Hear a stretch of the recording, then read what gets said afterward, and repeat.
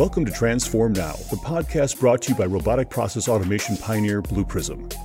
Digital transformation has the potential to reshape the way companies service their customers, engage their employees, and manage their operations. Whether you're looking to develop strategies, tactics, and best practices to positively impact the future of work, or you're curious to learn how other companies have successfully navigated their digital transformation programs, then this podcast is for you. We're here to help you transform now. Hello, everyone. This is your host, Michael Marchuk, and today on the Transform Now podcast, we have a very special guest, Maureen Burns. Maureen is a partner with Bain in their Boston office, where she is a leader of their customer practice, working extensively with clients on topics related to marketing excellence, the Net Promoter System, customer journey design, and digital transformation. Welcome, Maureen. Thanks so much for having me. Oh, my pleasure. Can you introduce yourself a little bit more and tell us more about what's going on? And I know you've got something special happening in the fall here that I'd like you to go into about a book that's coming out. Sure. So I spend most of my time at Bain on customer experience and customer experience transformations. I've been very lucky to grow up under Fred Reichelt as a mentor who developed, invented it, and really pioneered the Net Promoter System. And so I'm thrilled that I am partnering as a co-author with Fred on his 5th book on customer loyalty, Winning on Purpose, which is going to be released on November 30th. That's excellent. That's excellent. You recently authored something else, an article called Will the Bots Love Your Customers? And I thought you made some really interesting points there about managing the customer experience, and specifically that as companies digitize this experience, they risk a crisis of disconnection with their customers. I was wondering if you could explain a little bit more about what that means. Absolutely. So one of the most powerful forces that many traditional customer-facing companies have had for many years is a frontline that's made up of living and breathing human beings. And so these individuals were day to day with customers, serving them. And the good ones, and there are lots and lots of good members of the human frontline, drove engagement with customers, and in a very powerful way were sources of feedback. So they saw what was working with customers, what wasn't. They could read customers' emotions and react in real time. And what has struck me as I'm working with my clients, some of my banking clients now have 70% of their transactions fully digitized. And if you include what I like to think of as the first customer service bot, the ATM, that's actually 80%. How do you think about a world where customers could go for many months without ever encountering a human being with your company? And how do you think about creating some connection in that kind of experience? I think is going to be a critical challenge that many companies face over the coming years.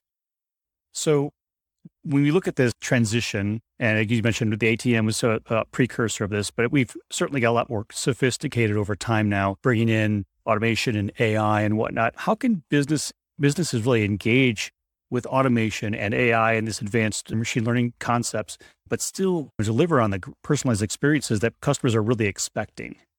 Sure. Let's be clear. The last thing I'm saying is that I don't believe that AI and digital migration have a ton of benefits for customers and employees and companies. I think it is absolutely what companies should be focused on, and it is certainly going to add a lot of benefits to customers.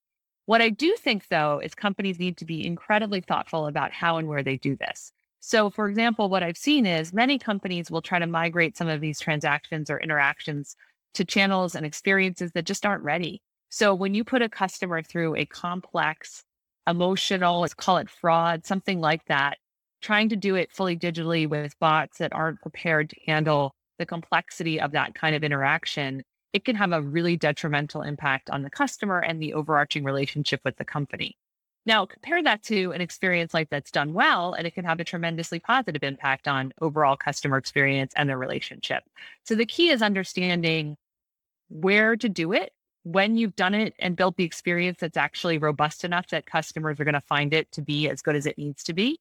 And then once you've got that, how do you actually transition customers to that experience in a way that's simple and easy and makes it easy for them to adopt the new experience? That makes sense. When you're looking at these personalized experiences, and do you see a difference between folks who are more readily able to adopt that than others? I mean, I keep think of my grandmother, who would go to generally a teller at a bank, and the ATMs came out and she wouldn't use an ATM, but she's very comfortable using a person. Do you see any issues with this adoption as you go forward, given the fact that some people are more or less inclined to use technology? Absolutely. The one thing is that COVID actually was a huge driver of a lot of this migration and got some of those older customers using technologies that they may never have. If you go around and ask your father, your mother, if they've done remote deposit capture, something we probably thought many in the older generation would never adopt, a lot of folks got comfortable with it through COVID. So I think there are probably ways outside of a crisis to create the incentive for customers to use some of these channels. Now, where I think there's a real nuance that people have to understand is some people are going to the branch because they want to talk to someone and they want to have an activity. And the branches, some of the banks that really focus on branch experience drove that. They had coffee, they had the coin machines, they gave out lollipops. And there are customers that are looking for that kind of connection. So I think there will be some companies that decide that's a differentiator for them. And that's okay. And that has to just be built into their business model. And for the companies that don't, they need to understand the customers they're serving, find ways to connect with them in interesting and exciting ways, and realize there may be a segment of customers that it just doesn't make sense for them to serve because that's not what they're looking for. We always talk about segmentation and people talk about a segmentation going away with the power of one, et cetera. I actually think segmentation is more important than ever as you think about how and where to serve different customers and who suits your own model and where you can actually serve them with excellence. It's interesting that you bring up the branch model because I know several banks, I know Capital One is one that comes to mind at the moment. They've reimagined what a branch might even look like, making it basically a coffee bar versus a traditional, what we would consider a traditional branch thing. When you look at that kind of experience piece, given the fact that it's much more cost effective to service a customer through a digital mechanism in one way or another, what role does this new transition have where you have a human element that is a differentiator? It's a great question. And I love what Capital One has done with the cafes. I'm still not sure the economics are really there for them. I think that will be a challenge that companies need to face is you've got to test these new and different and unique models. And there's going to be some winners and some losers, but finding new and creative ways to help customers discover and explore your brand is really key to succeed in a digital era where there's going to be fewer opportunities to do that on the day-to-day basis. I do know Capital One. I was lucky to have a Capital One cafe right by my daughter's school. Went up and go there after drop off. And it was funny to watch. It started out as you just went and hung out and they didn't bother you. But over time, you could see the aggressiveness in terms of selling became higher and higher. And so I don't have the data, but my observation would suggest that perhaps the ROI wasn't being borne out as quickly as they wanted and decided to pivot to a more active selling model, which I do think becomes challenging as you're trying to create a positive experience for customers that's not meant to be about selling. And then you find that the economics of the model demand that you infuse some of that into it. It's a tricky balance. And I think companies, the ones that get it right are gonna really be far ahead. I can imagine that would make some folks a little uncomfortable thinking they were getting at one type of experience, then getting a different, which I guess it kind of leads back to some of the digital experiences that people are either expecting or not expecting to be able to get a good experience that they weren't expecting or to get a less than good experience when they were expecting something different from a digital kind of engagement. Do you see is there some data behind that or some kind of way of looking at that digital interaction in a different way that could be a positive or negative that could drive companies to either adopt or not adopt that? Yeah, so we actually have a tool at Bain called NPS Prism, which looks at customer experience as measured by NPS across key journeys. And we look at it across channels. What we find is that when you can migrate the bulk of customers to routine transactions that work, so customers can start digital, they are able to solve whatever issue they had, or they're able to make the transaction that they needed to make. And this holds true across many industries. The NPS is actually higher. So they're happier to be able to do simple and easy things in digital than they are having to go through a human channel. When they break though, we find that so someone that starts digital has to end human. That has a massive impact on NPS and can really be a detriment. So I think the key is, especially for routine transactions, it needs to work. And when it works, you can get great customer experience. It's a bit of a different story for more complex transactions. So there are examples where people have created really great digital experiences. Intuit is the master of this. So did anyone ever think you could almost fully digitize the experience of going to a tax advisor and doing your taxes? Intuit's essentially done that, and they've done it through deep customer ethnography to really understand how customers interact with the tax advisor and recreating that in a digital way. There's also lots of examples of people that have tried to digitize complex fraud transactions, claims, things like that, and have largely failed because customers just didn't get the reassurance through the transaction that they need to feel like what they're needing to get done is happening. Is there some sort of, I would call it training, but adoption training where people get more comfortable using simple activities? Hey, I'll take a picture of my check and deposit it, but then introduce them to more complex transactions through that same mechanism? Absolutely. So the first things that get digitized are the simplest, and it's routine check balances, pay bills, buy something simple. Those kinds of things, if you create a good, simple experience, customers can get used to using it, and you start to earn their trust. And then over time, you could start to communicate that you have other ways to interact that are more complex transactions or interactions, and they're digitized, and customers are more likely to use them. So I absolutely think that there is a progression that companies have to go through, thinking through digitizing the most simple routine transactions first, getting customers to use them, and then migrating them to more complex. And there was go ahead. Sorry. I would say, I suspect that's probably true for companies too, as they're developing these things, that they may not want to take on the whole enchilada to start with by doing some very complex transaction, but the simple ones are the low-hanging fruit, right? Absolutely. And when you look at what it takes to digitize some of these transactions, there's a bunch of policy, process, training, people things that companies have to get. And so starting, as you say, with the simpler ones and getting the muscle builds up in the organization to do that really helps as you start to take on some of the more complex transactions, use cases. So a lot of this ends up being about data and analytics and the migration of that as well.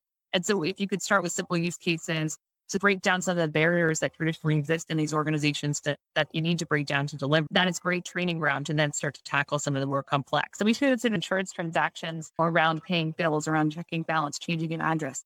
Those are largely digitized. The insurers are now just starting to tackle claims, and they're finding that's a lot harder, and it's a lot harder organizationally, and it's a lot harder for customers.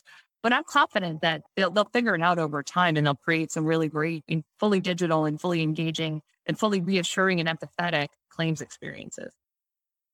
So you mentioned, you guys think about data, and I can only imagine how much data is captured during all of these simple transactions and the where and the how, et cetera. So all these digital interactions between a business and their customer, they generate a lot of data. So how are the most innovative businesses taking advantage of all this virtual gold mine of information that they have? I'll start by saying, I think we have a huge opportunity and a huge risk with all of this data. And so there's been a ton of talk about ethical AI, and the book Winning on Purpose is all about the purpose of the company is to enrich customers' lives. So I actually like to talk about enriching or empathetic AI, which is the core of how to use this data is in a way that enriches the customer's life first and the company second.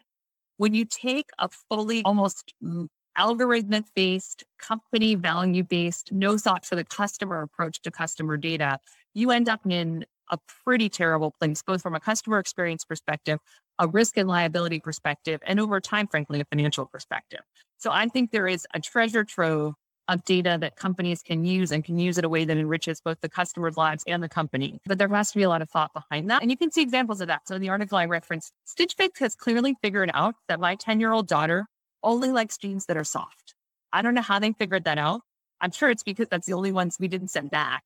But now every single pair of pants that my daughter gets is incredibly soft.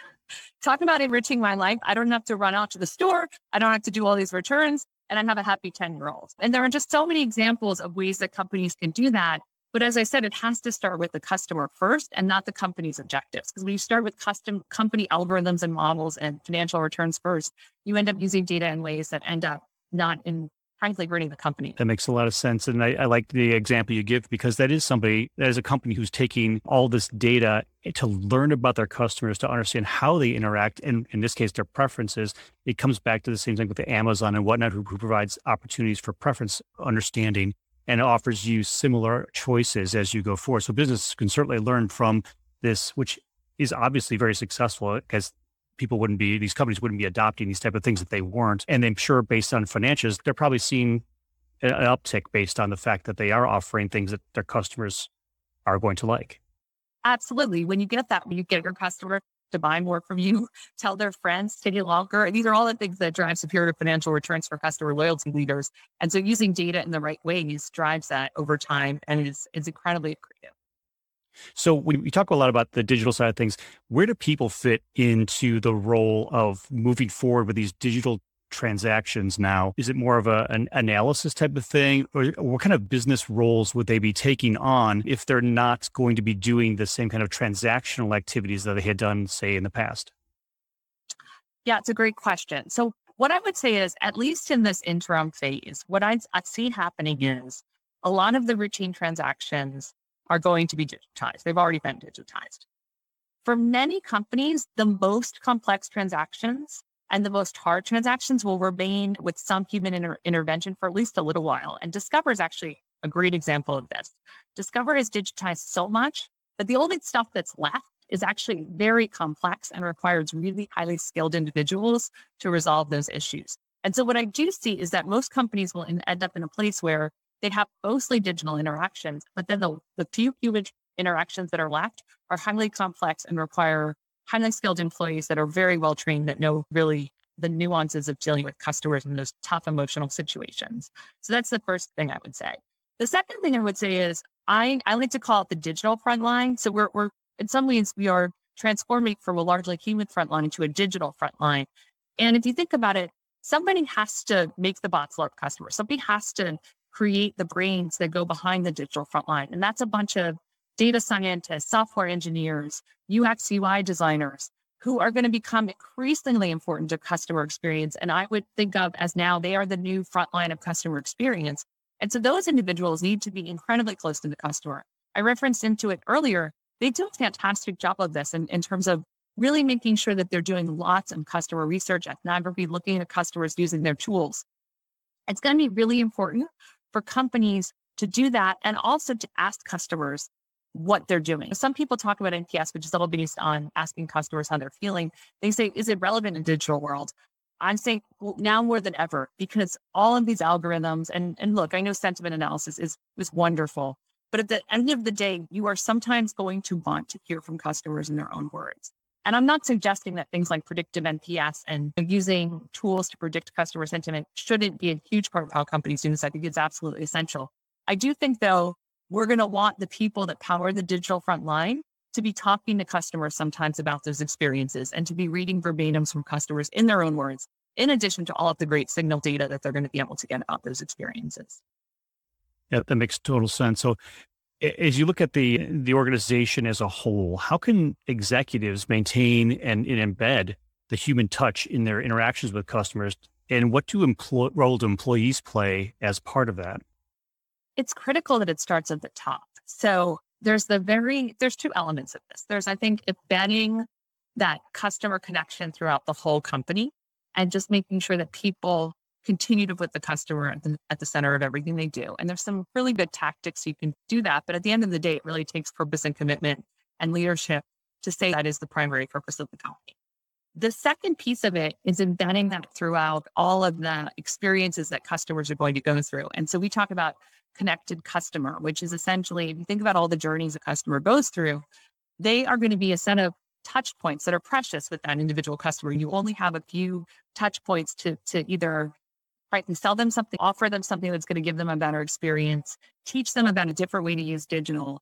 And so it's going to be really important for companies to look end to end at all those customer touch points, think about what is going to enhance value for the customers and the company through each of those touch points and be able to create decisioning across them. We're in the early days of that. Companies all have painted that as a vision.